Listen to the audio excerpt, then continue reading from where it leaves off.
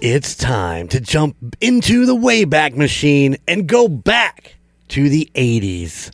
I am your host, Golden Jay, and with me always is Frankie Vegas. Hey. And we are here to take you back to one of the greatest decades ever. So let's begin. Okay, let's begin. I want to be one of those movie trailer guys. So let's begin. Wouldn't that be fun? Oh, yeah. That'd be a great job. Just read shit all day long. If you fuck it up, you can edit it out. Oh, yeah. On a full night.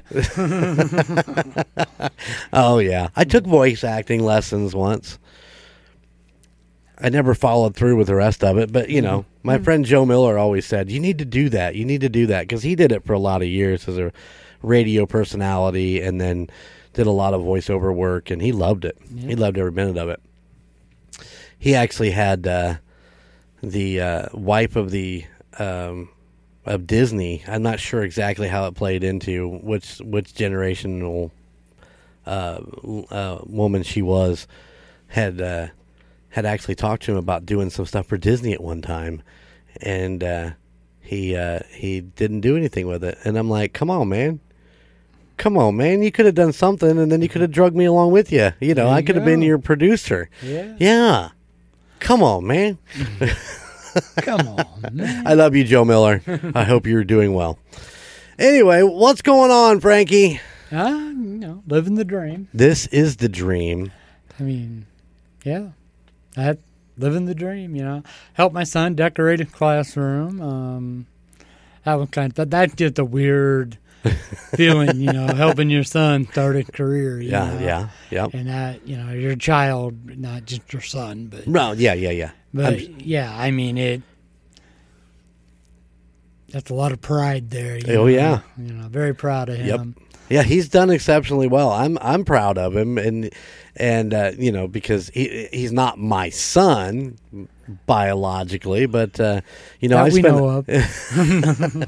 we know of.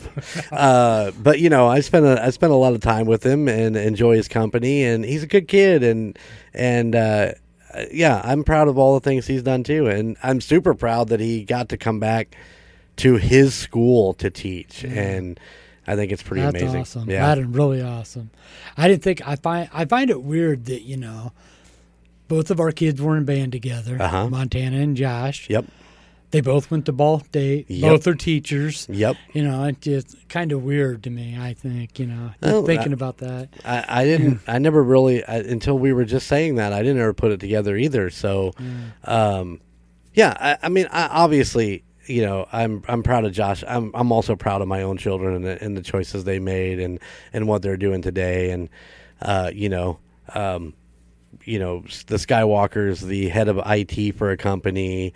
You know, Gunner's moving up the ladder where he's at, and Montana is, you know, a full-time teacher where she's at. And whether they're absolute dream jobs for them, you know, give them a couple more years to kind of work it all out. But I think that they're relatively happy with what they're doing. So I never got to help Montana decorate a room, but I did, coach her along the way. You're a little farther apart than what me and Josh are. Josh still lives in my house. Montana might live an hour and a half away, which is really not that bad of a run to go up there and hang out if I ever want to go up there. But and I am representing Montana on my shirt. Is she on your shirt? Yeah, she's nice. It's a band shirt. When they were in marching band, it got all their names on it. That is a proud moment, is when she became drum major. Oh, yeah. At her sophomore year, she became drum major and was drum major for those the last 3 years. Yeah, and so there's a lot of pride in that. Oh yeah, because that's something that usually a senior gets. Only a senior gets in that final year. Yeah, and she was voted in to do it in her sophomore year, which is pretty remarkable. You want a funny story about that? Yeah. So they since Peter Foster was still the teacher at that time, he actually had funding set back for her to go to drum major camp. Yeah. Which was down at Indiana State University in Terre Haute. So, and all the excitement, she's like, yeah, let's go do this. And we took her down there to Indiana State. It was on like a Sunday or something. And she was going to be there the whole week. She had a dorm room, as if she was in college, for a week. And yeah, she was the anxiety and all that stuff of, at that time was tremendous. And she just didn't want us to leave. We kept like, well, we need to go. You got to go do this. And, stick around and help me do this real quick, stuff like that. So a week goes by, we talked to her during the week. And the week goes by and we went down to pick her up. We couldn't pull her ass out of that place. It's like, we need to go. We still got a 2.5 hour drive home. I'll be there in a minute. No, we need to go now. She was very good at what she did. She did a great job. And she took it very seriously and put a lot of effort into it. And Josh would get pissed at her. Of course he would. That's what they're supposed to do, is get mad at her.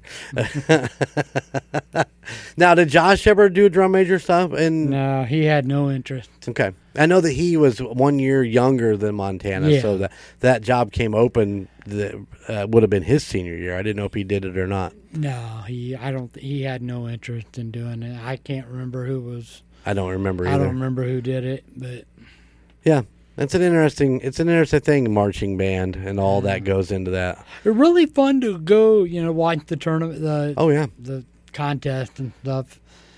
Yeah. Penn High School was always my favorite. Yeah. That was, I don't know why, but I always enjoyed that one the most. But they had Chick-fil-A at the concession stand. That's why it was mine. I love my Chick-fil-A. I don't know. There was just something about, I think, because all of the majors come into that one.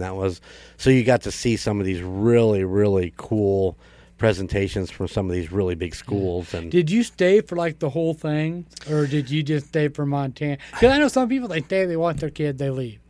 The problem with that for me was the first year that she was in marching band, we actually drove to every competition there was. When Skylar was in it, I actually helped out a couple times, and that was not my cup of tea. Yeah. I've never been, in the last episode we talked about hypocritical church stuff. Yeah, there's a lot of that in the marching band area too, and the couple times that I helped, the people who were quote unquote in charge were more concerned about getting their photos taken and shit like that, and not actually getting the job done that needed to be done. And I'm like, you know what? Fuck you guys. I don't have to come here and do all your work while you go get your photos and take your fucking props. Mm-hmm. And so I didn't do it. So by the time Montana got into it, we would just go to the competitions, and a couple of those were far away, like 2 or 3 hours. Yeah. So we would go, we would watch them, and then we would have to basically go back because we needed to pick her up at the school because they would come back after their competition was done. Mm-hmm. So I would miss. I'd pay the $20 to get in. I'd see them perform, and then I'd have to leave because I needed to be back at the school to pick her up. Yep. And I'm like, well, that sucks. Well, when she finally got her car, we would actually go and stay in the long haul of it. The other part of that was we would stay and bring her home because she had to stay there for the awards presentation at the end. Yeah. So everybody else would go home, and we would stay with her and watch her receive awards for whatever, for the award presentation part of it. Yeah, that's pretty much what we did too. Yeah. Josh would just stay with you and wouldn't take the bus back. Yeah. But Seal, he was like kind of. He never liked that. Douchey? Yeah. I was trying to be nice.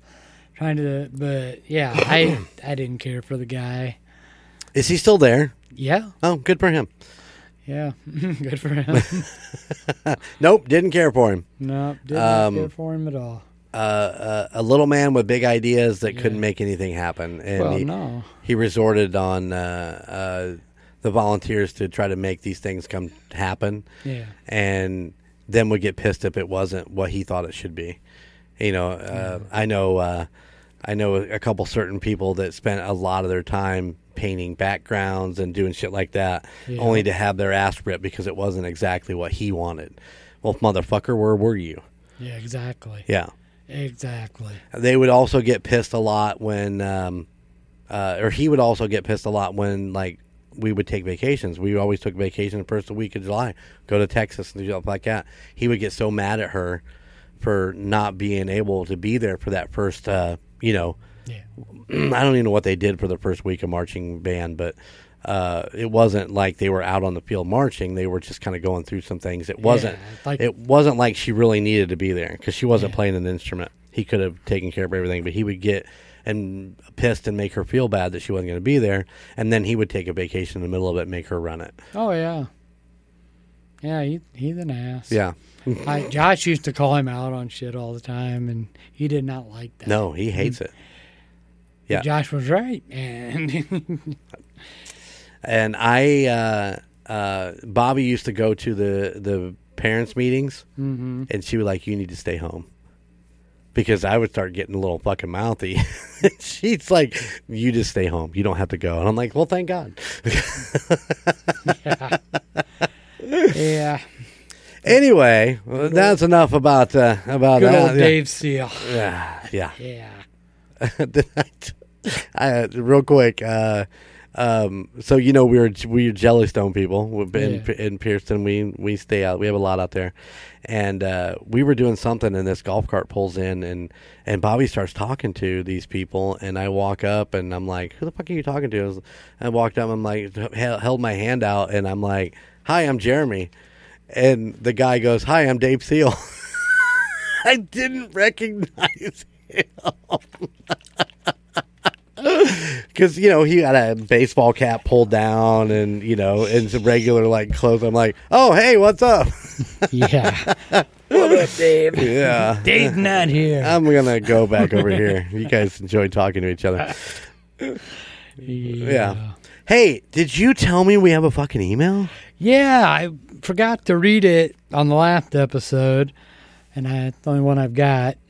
It's another one from Coach. Coach! What's up, Coach? He wrote, "You talk about some of the best sports teams in the 80s, and some of the best action heroes from the decade. Once again, awesome show. Love the freewheeling of the both of you. Gag me with a spoon, Coach." Gag me Hey, with Coach, a spoon. anything you want us to talk about? You can call Jeremy or you can email me. And we'll see what we can do. Yeah, definitely. Yeah, definitely let us know. Yeah. Thanks for the email, Coach. Appreciate it. Yeah. That's awesome. Gag That's me all with we a got. spoon. But at least we got one. And we did. I love it. Oh, yeah. The 80s decade. So, what a great decade. How's everything going for you? We didn't even talk about it on the last episode. We got all enthralled in whatever I was talking about. Oh, the Bret Michaels concert. Oh. And we didn't even talk about your week last week. So how's things been going? My let's see. What have I done since we've been back together, since the last time we were together? Yeah. I don't know. Did I tell you that a deer ran into the side of my car a couple weeks ago? Yeah. Yeah. Did I talk about that? Yeah, I think you told me that. Yeah. Yeah. Other than that, life has been just fine, just peachy. Still have no idea what they're going to do with me with my job. So what are they having you do now? I'm just being nosy.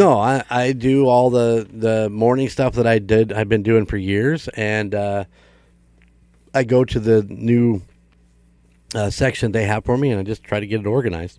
Yep. It was such a fast, chaotic move that everything kind of got just skidded up and moved over to. So there's a lot of stuff that can be gotten rid of. Okay. And everything needs to be gone through to make sure that that it's okay to get rid of, or if there's a special place that it needs to go for some sort of destruction or something like that. I'm just minding my P's and Q's, putting shit together and making it look a little more organized. I still got a long way to go yet, but it looks a lot better than it did originally. So yeah, that's it, man. That's all I've been up to. Of course, I'm trying to get the Murd Nerds back. Been working towards that. We finished up the Golden Odyssey series with the big episode number 9. I can say now what it is because this one will come out way after that. But that was a lot of fun when we did that. With Frankie interviewing me for the Golden 80s, it was really cool. I did get a text message from my nephew Logan, and he had just got done listening to the Gunner one, and he's like, somebody should interview you, and I just kind of sent back a ha ha ha in 2 weeks. So it's pretty crazy that that he saw that and he said, yeah, that's what needs to be done. Frankie came to me and said, let me do this, and we interview you. And I had to think about it for a minute because I spend so much time on the podcast talking about myself. I'm like, am I really going to have to talk about anything that would be interesting? Oh yeah, I thought so. We covered some things that I've never talked about before, so hopefully it'll be interesting and people will like it. So yeah, there you go. That's pretty much what I've been kind of doing the last couple of weeks, hanging out. We did go hiking down at Shades and Turkey Run a couple weeks ago. That was a lot of fun. That's a lot of fucking stairs, people. Jesus, my old fat ass just. I met ISO Cam. Did you meet him? I did. I was able to get on for just a few minutes, but the fucking internet was so bad in that hotel that I was lagging, and I didn't want to take away from the show by trying to stay on, so I just said hi and got off. And there you go. But ISO was great, man. It was really cool to meet him. He did the whole "It's I Golden J" thing, which I thought was really cool. He referenced a lot of the Call Guys things, throughout that show, and it was great. I enjoyed every bit of it, and I thought he was wonderful. So, I do have a question for you. Okay. I know we're getting into Indiana Chief fans. Oh yeah, it's back. It's back, and it's a good episode. But you were talking about all like the new fans you're seeing and stuff, like at the campground and stuff. Doesn't that kind of irritate you? Because, where were you when we couldn't play? That's the way I felt about the Colts. No, it does a little bit, but at the same time, you don't have people making fun of you. Yeah. We were so bad for so long, and then now you have, people that are rooting with you and not, like, making fun of you. And so that makes up for a little bit. But the interesting part is I've been a Chiefs fan for over 30 years. Yeah. And I always repped. And when people come to me now and it's like you have to explain to them that you've been a fan for 30 years, but you're also realizing there are a lot of people out there who have been a fan for a long time. We met 2 or 3 at the campground that was like, we've been Chiefs fans since Christian Okoye was there, or maybe for the last 10 years or, whatever the case may be. But it's interesting, But now it sometimes it does and sometimes it doesn't. It just depends on the mood that I'm in, Oh, yeah, because for me with the Colts, it was like when Peyton Manning came around and they started getting really good, that place was packed. Uh-huh. Okay, before, you couldn't give away tickets hardly, And everybody, all of a sudden, everybody's a big fan of the Colts. Oh, I'm a big Colts fan. No. Yeah, I've been a Colts fan forever. Yeah, no. I sit there suffered through Jeff George. I am a Colts fan. And it's just one of those things that kind of bugged me. I don't like people that didn't jump on the train. It's a bandwagon thing. Yeah. I don't like bandwagon. And the bandwagon will come to a screaming halt eventually. Eventually Travis Kelce's going to retire. Eventually Andy Reid's going to retire. Eventually Patrick Mahomes is going to retire. Whether they Kelce and Andy Reid 100% guaranteed will retire as Chiefs when the time comes. They're going to step away while they're still Chiefs. I don't think they'll go anywhere else. Oh, well, Mahomes, he got to go to another team and win the Super Bowl. He got to stay up there with Manning and Brady. And Brady, yeah. That's what I'm afraid of. But so it'll be interesting to see in 10 years. See, I've got Mahomes for 10 years, so I got him for a long, long time, and I'm going to enjoy as much of it as I possibly can. But there was times when you couldn't give Chiefs tickets away either. you know, you could buy a whole season worth of tickets for $150. Oh yeah, yeah. So, but anyway, I didn't mean to get on a Kansas City Chiefs. no, you're all right. Chiefs, Indiana Chiefs fans podcast is back, and we're going full throttle, getting ready to start the season. It's probably really close to the beginning of the first game as this podcast comes out, but Yeah. right now we're still just getting ready to start the preseason. So, Yep, they're in the camp. yep. Well, and the Hall of Fame game is tonight. Is it tonight? Yes. Oh my goodness. As we record this podcast, it is tonight. Wow. So we get you a little bit of football in the night when you get Oh, home. maybe, and flip it yeah. on. Check it out. I have to do that. Yeah. Jets and the Browns, I do believe. Yeah, that look on your face tells it all. Yeah. Their good player won't even be playing. No, The few no. they have. No, but I'm looking forward to watching preseason Chiefs football for me, so Yeah. I can watch these rookies perform. Yeah. And See, I like preseason football. I like checking out, Mm-hmm. you know. Some people, no interest. yep, no, a lot of people no interest. They don't want to watch it. It's all good. So you got a question to the pod for me? Yeah, it's another one of those, maybe it might be difficult, and you might just say skip it. I killed it last time. Oh, you I did. killed it last episode. Okay. You know, What are we doing? Oh, we're doing the question of the pod. 80's edition. So here's what I got. Now, right now, like the big thing, they're all like the DC universe, the Marvel universe. Mm-hmm. Now, if they were doing that, let's say in the 80s, mid 80s, I mean, Batman was in the 80s, Michael Keaton. Mhm, yeah, the But- best Batman. So we got to take him out of it. What 80s actor do you think could do the roles of, let's say, Spider-Man, Batman, and Iron Man, and Superman? Oh my God, that is wow. Batman, Superman, Iron Man, and what was the fourth one? Spider-Man. Spider-Man. Wow. Unless you want to do Aquaman. No, absolutely not. This is going to be tough. Ralph Macchio as Spider-Man. I agree with that. I like that. Batman. Batman being in the 80s with Michael Keaton, it's just hard to break away from that. Yeah. Tony Danza as Iron Man. Okay. I can see that. Boy, I'm pulling these out of fucking nowhere. Hold on. John Snyder as Superman. Okay. I don't know. I'm pulling these out of my I know. ass. No, but I see where you're going with that. That's And who was the last one? Hey, I don't think you've done a Batman yet. You're having a hard time with that. I am having a hard time with Batman. Let's see. Batman could be Patrick Duffy.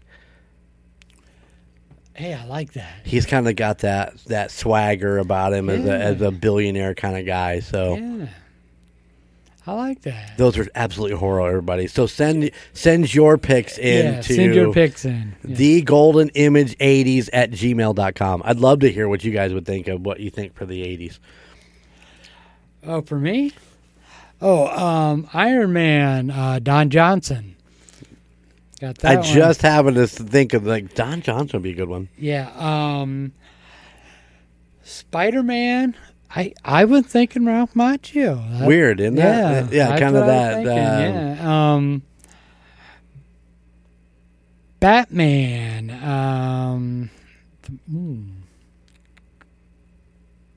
You know who else would make a good Batman? I just happened to think of this. Maybe like Patrick Swayze from the day. Oh, yeah. Yeah, Patrick Swayze. Yeah. Not What trying I to sway your... Yeah, yeah. Yeah, Patrick Swayze, Batman. Yeah, I'll go with that. I like that. And who haven't I said yet? You said Spider-Man. Iron Man, Batman. Yeah. Superman. Superman. Superman, that's a hard one too. Because Christopher Reeve did it. Yeah, and did a great Brilliantly. job, yeah. And did it brilliantly. Yep. I'm gonna say Mark Harmon. Oh, yeah, there you go. Yeah, a young back in Mark the day. Harmon. Yeah, back in the day. All right. And then I'm going to do an honorable mention, Hulk, Hulk. for the late, great Pee Wee Herman, Paul Rubens, and David Banner.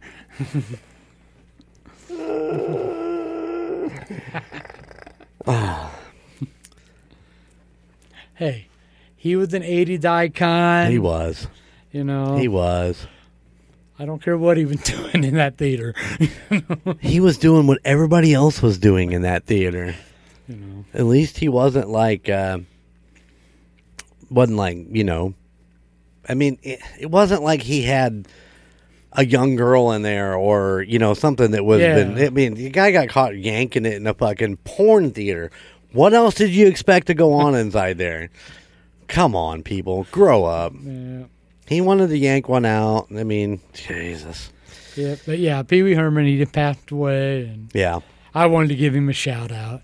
Pee Wee Herman as the Hulk, as David Banner and the Hulk. Hi, well in New York, what am I? Going to find his bike. Someone stole Pee Wee's bike. That's terrible. But yeah, do we know why he passed away? He had cancer. Did he really? He had kept it quiet he'd had it for several years, I guess. And I'll be damned. yeah, he didn't tell anybody. I didn't read up on it. I just saw that he passed, and I didn't go deep into it. So that's I too didn't bad. realize how much stuff he'd done. Oh, he shows up in shit all over the place. Yeah. You just don't think about it. You just think Pee Wee Herman, you know. You don't think about Paul Rubens. You know? Exactly. And with that goth hair and all that shit, and some of the things he showed up in. Yeah. Mm-hmm. Oh, 100%. All right, we ready to get into today's episode? Sure. What you want to talk about? Well, let's talk about this. An American crime drama which ran from 1984 to 1989 and created by Anthony Jerkovich and Michael Mann, starred John Johnson as Sonny Crockett and Philip Michael Thomas as Rico Tubbs. This show is set in Miami, Florida, is about working undercover in the growing drug scene of Miami.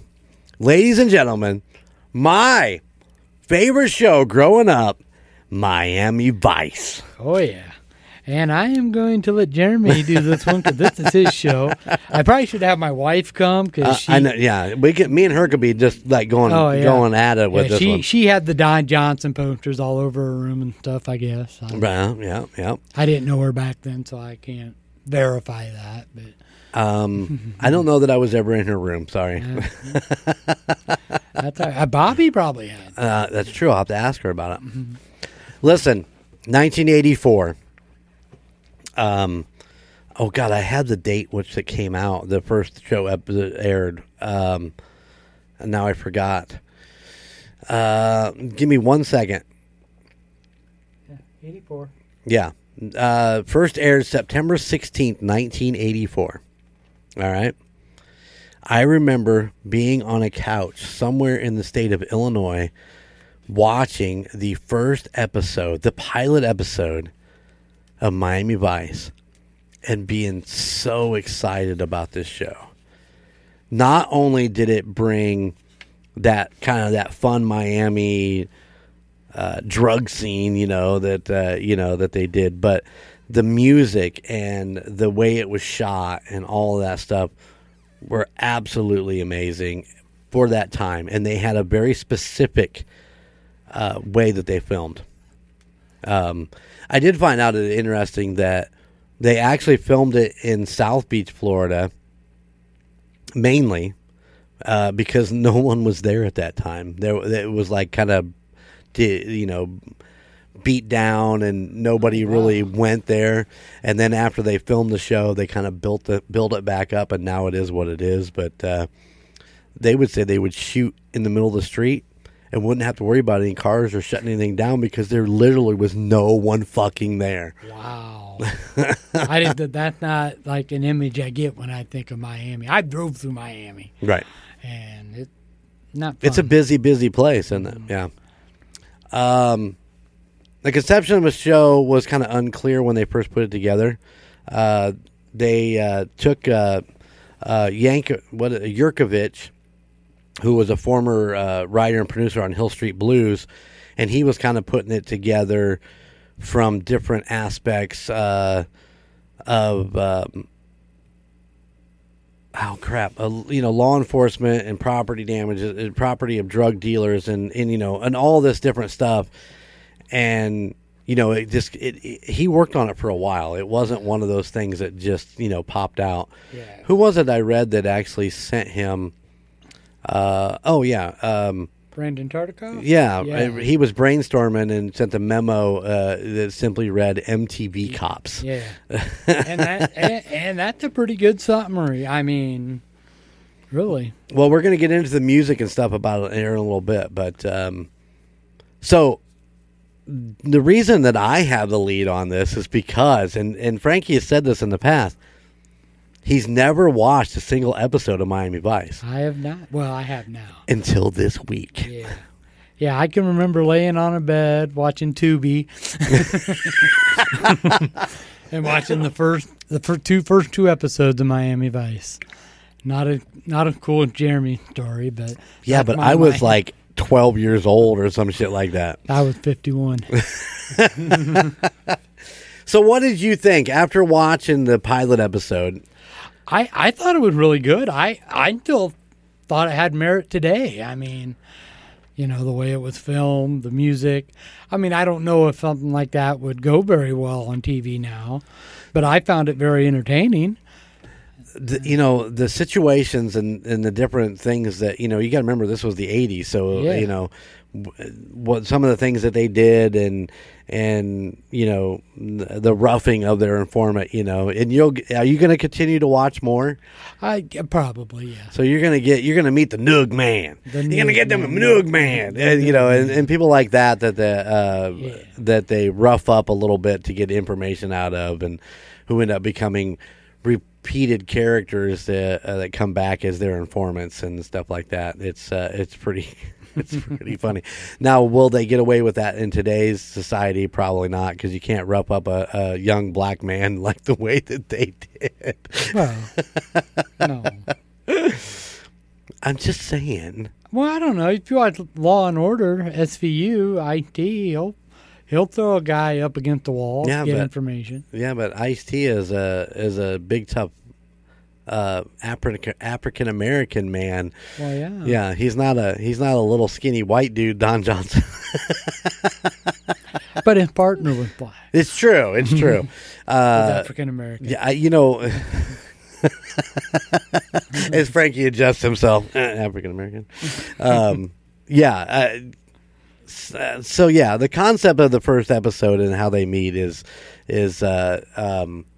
Sonny's partner, who was actually played by Jimmy Smith, gets killed, and he's kind of going through that transition because they were partners and they were friends, right up to going over to his house and having barbecues and shit like that. He ends up running into Ricardo Tubbs, who I'm trying to remember. Rico, his brother was Ricardo, right? No, Ricardo is his full name. That was his name, yeah. I'm trying to remember what his brother's name is because he actually used his brother's name when he met Sonny for the first time. Yeah, Raphael? Was that what it was? I can't remember. I began with an R, I believe. Yeah, it was real similar. And they look, as brothers, they kind of look similar. So he had his badge or whatever, but Rico comes down from New York because his brother was killed by the Calderone family, and he's seeking vengeance, and they kind of hook up and work together on making this happen. And in the end, Ricardo decides not to go back to New York, just had to stay there in Miami and work with Sonny Crockett. Yep. So there you go. There's a brief overview of the pilot episode. A lot of it revolved around the drugs that were coming into Miami because it was kind of like, and this is based on true stories, that that the drugs were coming into Miami because it was kind of an easy port to get in and out of, being on the southern part of the United States, off the ocean, not far from Cuba and all that kind of stuff. So they were just kind of filtering in. They were filtering it in that way. And so based on true events, then they built this story to go, 5 seasons? I think they only went 5 seasons. Yeah. But, yeah, it was very interesting. Central America and Cuba. I meant to say both of those. Yeah. So yeah, it's very interesting how that kind of played out, and they kind of built on that. They shot this thing with no reds or no. There was another color that they would not shoot. You could only use pastels, and black, white, and silver was kind of what they worked with. And I remember at that time, that was something that was very much talked about, was the way that it was shot with those particular things in mind. And why wasn't that? Do you know? Something about, let me see. There were certain colors that were not allowed to shoot, such as red and brown. Okay. If the script says a Mercedes pulls up here, the car people will show 3 or 4 different Mercedes. One will be white, one will be black, one will be silver. You will never get a red or brown one. Michael knows how things are going to look on camera. Okay. So it was a camera thing. Okay. And the way it was shot. So, and the other part of that was a lot of the architectural, the Art Deco of Miami. They kind of brought that back, which in turn led for South Beach's growth of the rebuild, because they brought a lot of that Art Deco style back into the Miami South Beach area. So the show actually helped rebuild part of Miami, with some of the shit they did. They were the first American television program to be broadcast in stereophonic sound, which is another Michael Mann thing. That's what he wanted going into that. Besides, how he wanted how it to be shot, he wanted to make sure that the sound quality, and it ran all 5 seasons like that. Now, I did find this interesting. Did you know that Nick Nolte and Jeff Bridges were considered for the role of Sonny Crockett for Sonny Crockett? Yeah. I read that, yes.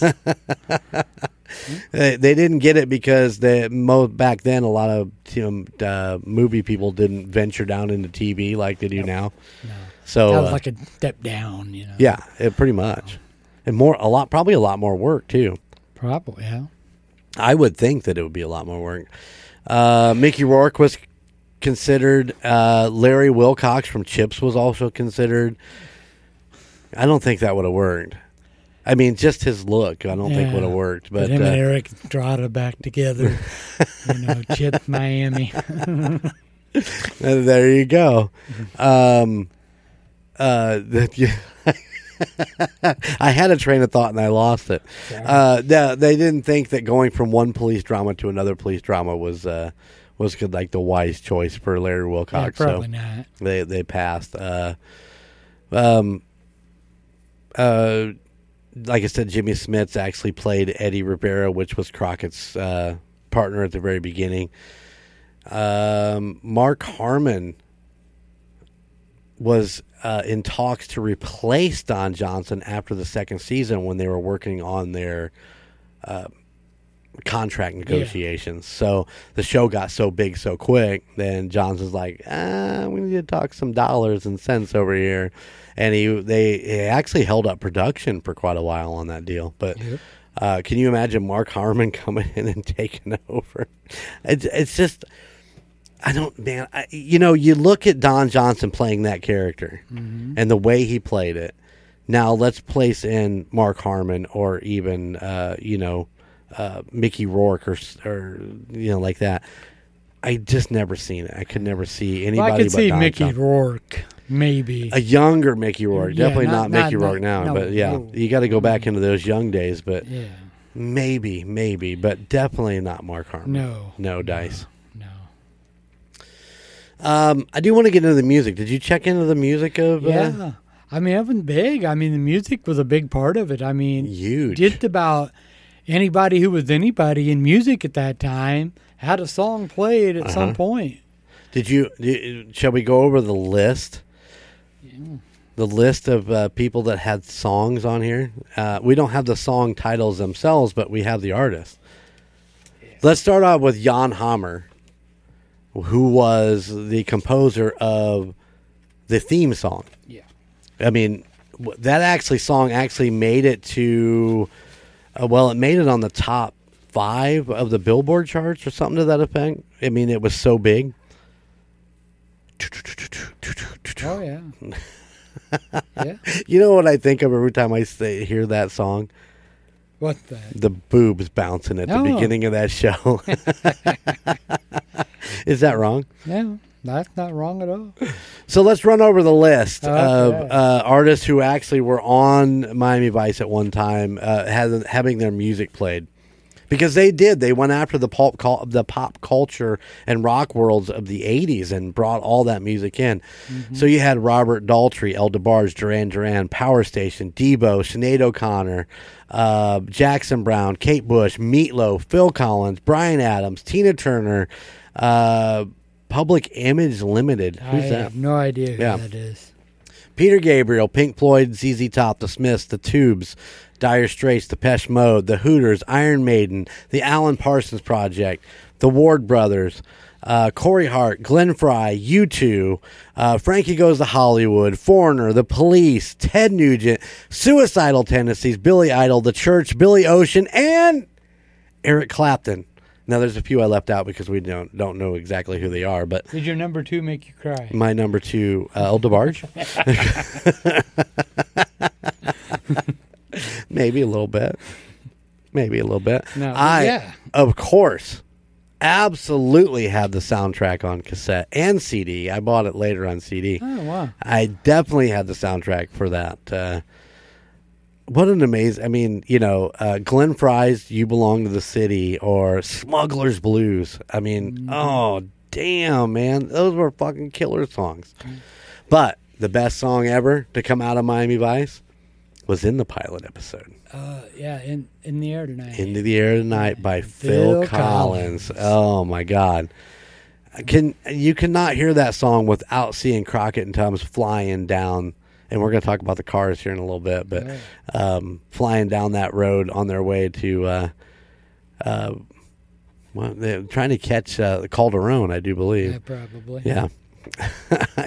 Damn, man, I'm going to have to go back and watch all 5 seasons of this again. When was the last time you watched an episode of Miami Vice? Last year. I binged the entire category. Oh, wow. The whole catalog. I binged it.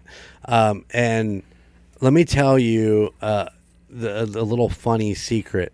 Did you know that there were episodes that never made it on air in the original broadcast? Yeah, I think it was something like one of the cable networks took it over or something. When they started putting it in syndication, yeah. Then they started running these episodes that never made it to NBC. And it wasn't until even later after that they actually run the final episode.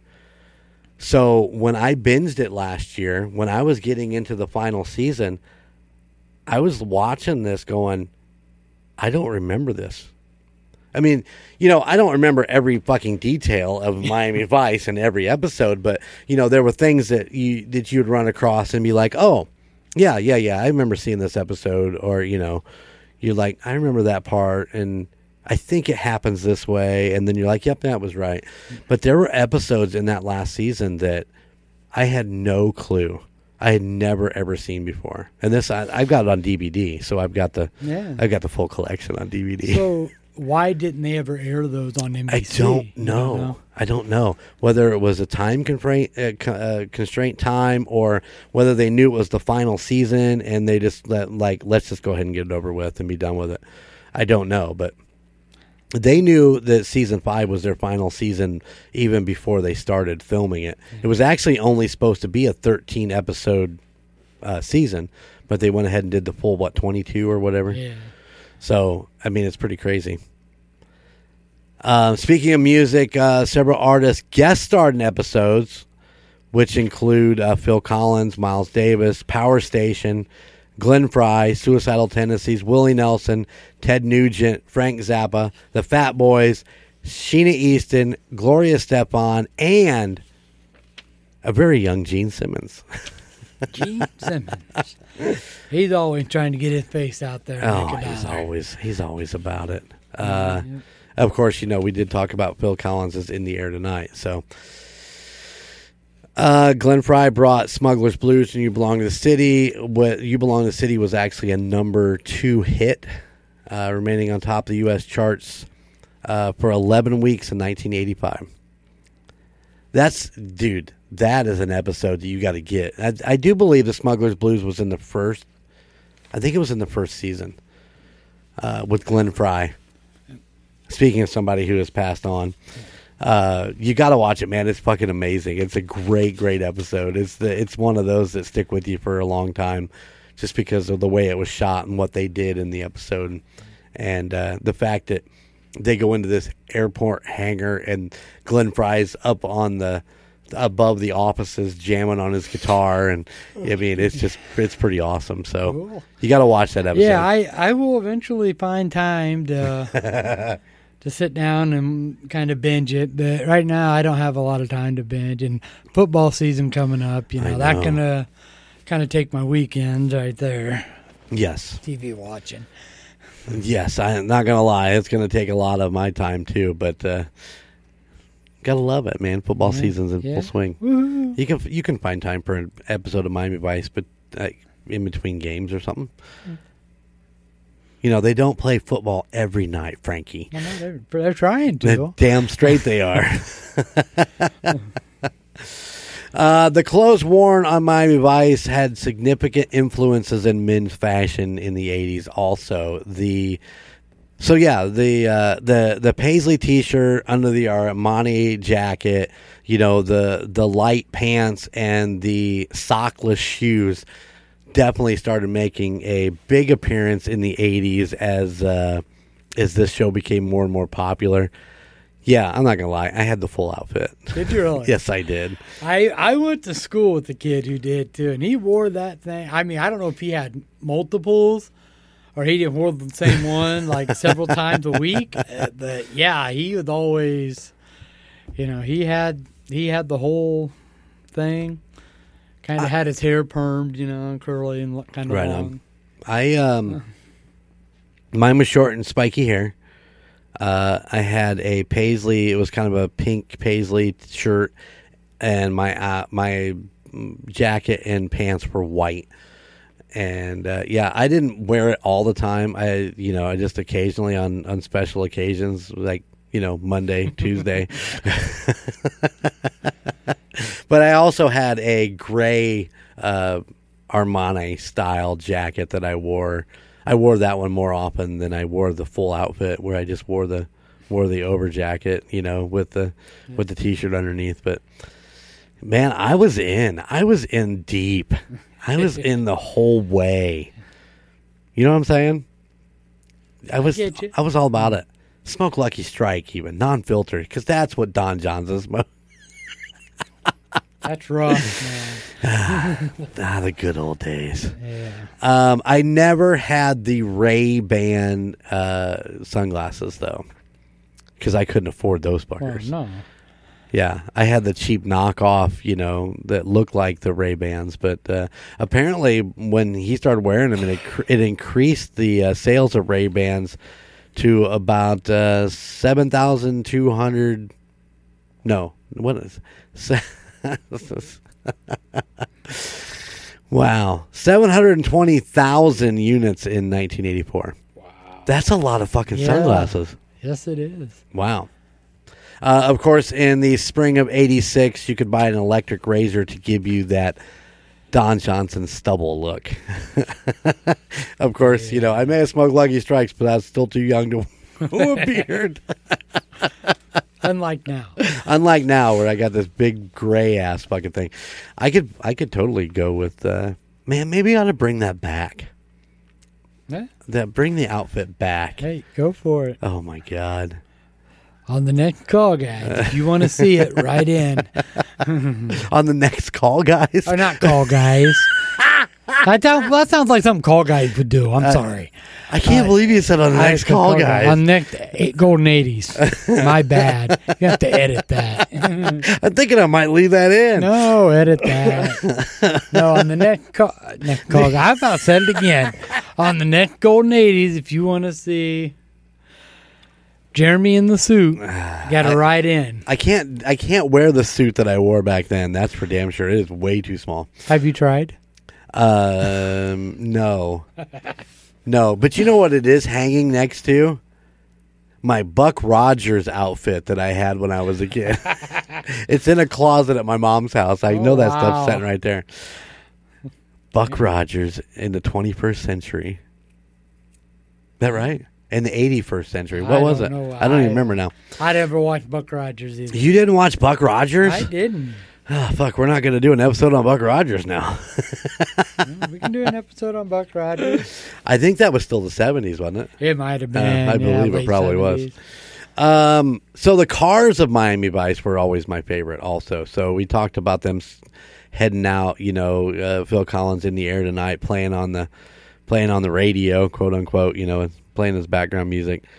And they're flying through there and they're driving in are you ready?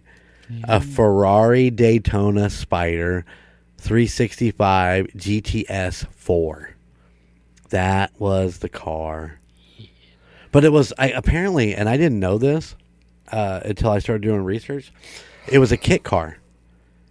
So it was sitting on a Daytona frame, but they kind of built it, and that's why. Well, you don't know this because you haven't gotten to season 2 yet, but they blow it up at the end of or the beginning of season 3, I believe. Okay. So they only ran it for the first 2 seasons because Ferrari said you can't use that car no more because we don't make a production of this car. It was just all a kit car that they put together, so they blew one up. Oh, geez. And actually blow up an actual Daytona Spider. They blew up a cardboard box painted black or something like that. Special effects made it look like the car. But so the two of those, it's a 1972, by the way. The 2 of them that they have are still around. They're just put away or somewhere, but. So they introduced then the Ferrari Testarossa, which Ferrari was making, and so that they could actually sell some of those fucking cars. Season 3 premiere episode, When Irish Eyes Are Crying, is when they blew up the Spider. Oh, dude, it was sad. It was sad. But he got the white Testarossa, and that fucking car was badass. And I do believe that one actually went through the entire rest of the series. So that became his car, even though the first one was way better. Ricardo Tubbs drove a 1964 Cadillac Coupe de Ville convertible. That car lasted the entire season. Or the entire series. Stan Switek drove a turquoise 1961 Ford Thunderbird. I do believe it was also a convertible. Gina drove a 1971 Mercury Cougar convertible. Stan and Larry's van, their undercover van was a Dodge Ram van. And other notable vehicles that appeared in Miami Vice were the AMG Mercedes-Benz, BMWs, Lotuses, Lamborghinis, Porsches, DeLoreans, and Corvettes. Lots of fucking Corvettes in that show. You'll see all the drug dealers are driving the Corvettes. Oh, yeah. Of course, they did have American muscle cars, the Pontiac GTO, Firebird Trans Am, Ford Mustang, Chevy Camaro, Plymouth GTX, Barracudas, Monte Carlos. The fucking cars, man. The cars helped build the series. Oh, yeah. You said something about the drug dealers all driving Corvettes or whatever. Well, that makes sense because, if you're going to be a big-time druggie, do you want to sell out of a nice car or like a 72 Pinto? Well, yeah, but if you ain't going to draw as much attention in a 72 Pinto. Yeah, but you said of Miami, nobody was there. That's a good point. They're all driving fucking Corvettes down there. Of course, they spend a lot of time in Miami on the water, and there's a bunch of different boats. I didn't want to get into the boats. I don't know much about boats at all, but the cigarette boats are over fucking cool. But I did want to get into. I know I got a list here of not reoccurring characters, guest appearance. So we talked a little bit about it. So the cool thing about going back and rewatching Miami Vice now, and you'll find this as you're watching it for the first time, you are not going to believe the people that show up in this fucking show. You know what I'm saying? Yeah. Let's see. Let's talk about the frequent guest appearances and upcoming actors and actresses include Lawrence Fishburne, Stanley Tucci, Jimmy Smith, Brad McGill, Ving Rhames, Liam Neeson, Lou Diamond Phillips, Bruce Willis, Ed O'Neill, which remember him as Al Bundy, Julia Roberts, Ian McShane, Michael Madsen, Bill Paxton, Kira Sedgwick. I'm looking at Wesley Snipes, John Turturro, Melanie Griffith, which later became Don Johnson's wife, John Leguizamo, Ben Stiller, Chris Rock, Tommy Chong, Richard Belzer, Penn Jillette.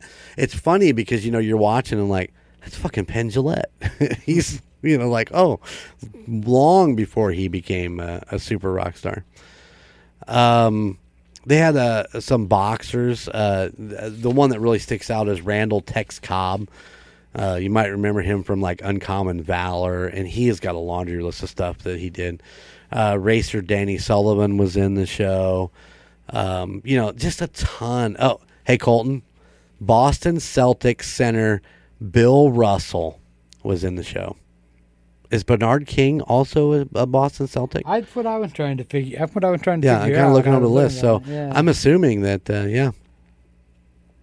yeah. So James Brown, Frank Zappa, Phil Collins, Glenn Fry, Miles Davis, the Power Station. We talked about them earlier. Gene Simmons, Ted Nugent. Did I say Ted Nugent already?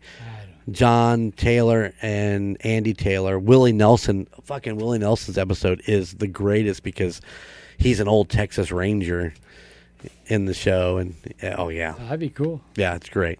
So anyway, Miami Vice, what'd I say? 84 to 87. 89, sorry. My favorite show growing up as a kid. If you wanna call me up and talk Miami Vice, we can talk about it forever. I love this fucking show, and I hope that you get a chance to go in and check it out and enjoy it. And yeah, what I've seen so far, yeah, it's awesome. I mean, I don't know how I never watched it. Well, it was on Friday nights at 10 o'clock. Yeah, it might be. And there was a show. Oh, Knight Rider was like on before it. Okay. I think that's what I read. Yeah, it's a long time to remember back, but yeah.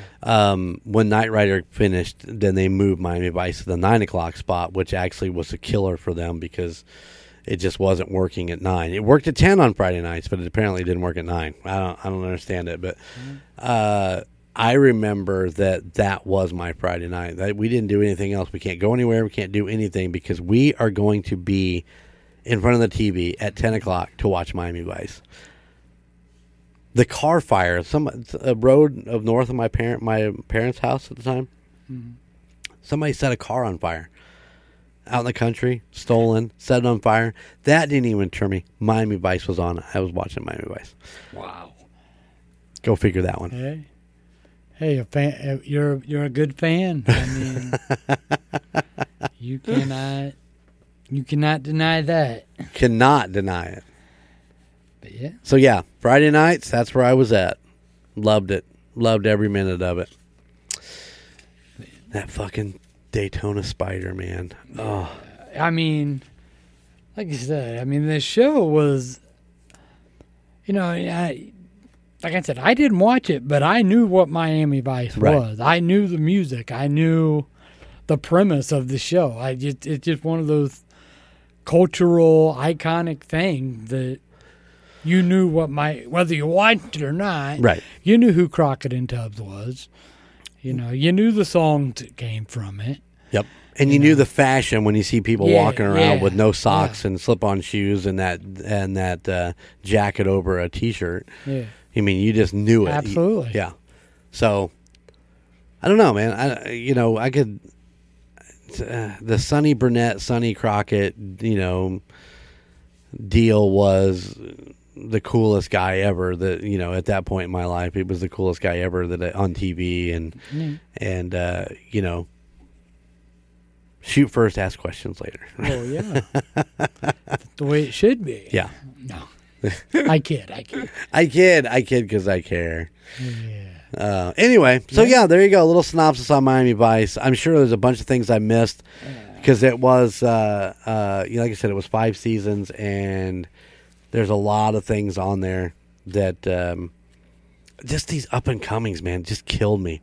When you see Al Bundy on there, you're like, what the fuck? But you didn't realize it at the time. Yeah. You didn't know who that was until you go back and rewatch it. Yeah. Yeah, because Married with Children hadn't come out yet. No, probably. Definitely not. Yeah. Yeah. So it's pretty intense to even think about how these guys got started. But a lot of them got started on this show. Oh yeah. That's it. I always like to go back to the music because it's basically if they were playing on MTV, they were also playing on Miami Vice. Absolutely. So, all right, Frankie, we need to get out of here. Okay. I want to thank you for listening to the Golden 80's podcast. Frankie wants to thank you for listening to the Golden 80's podcast. We appreciate those of you that take the time to listen and email. Thanks, Coach.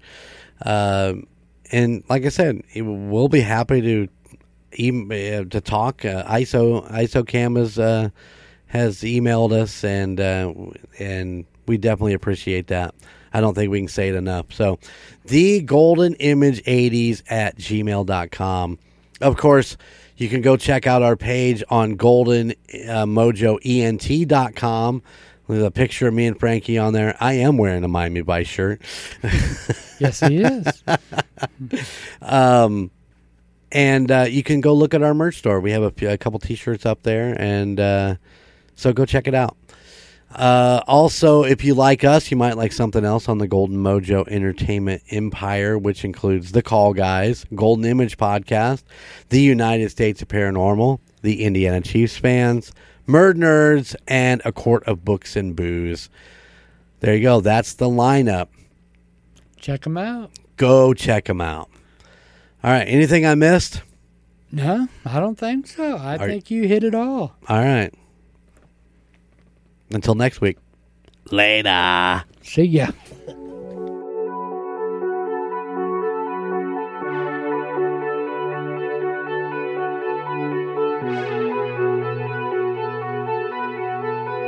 Thank you.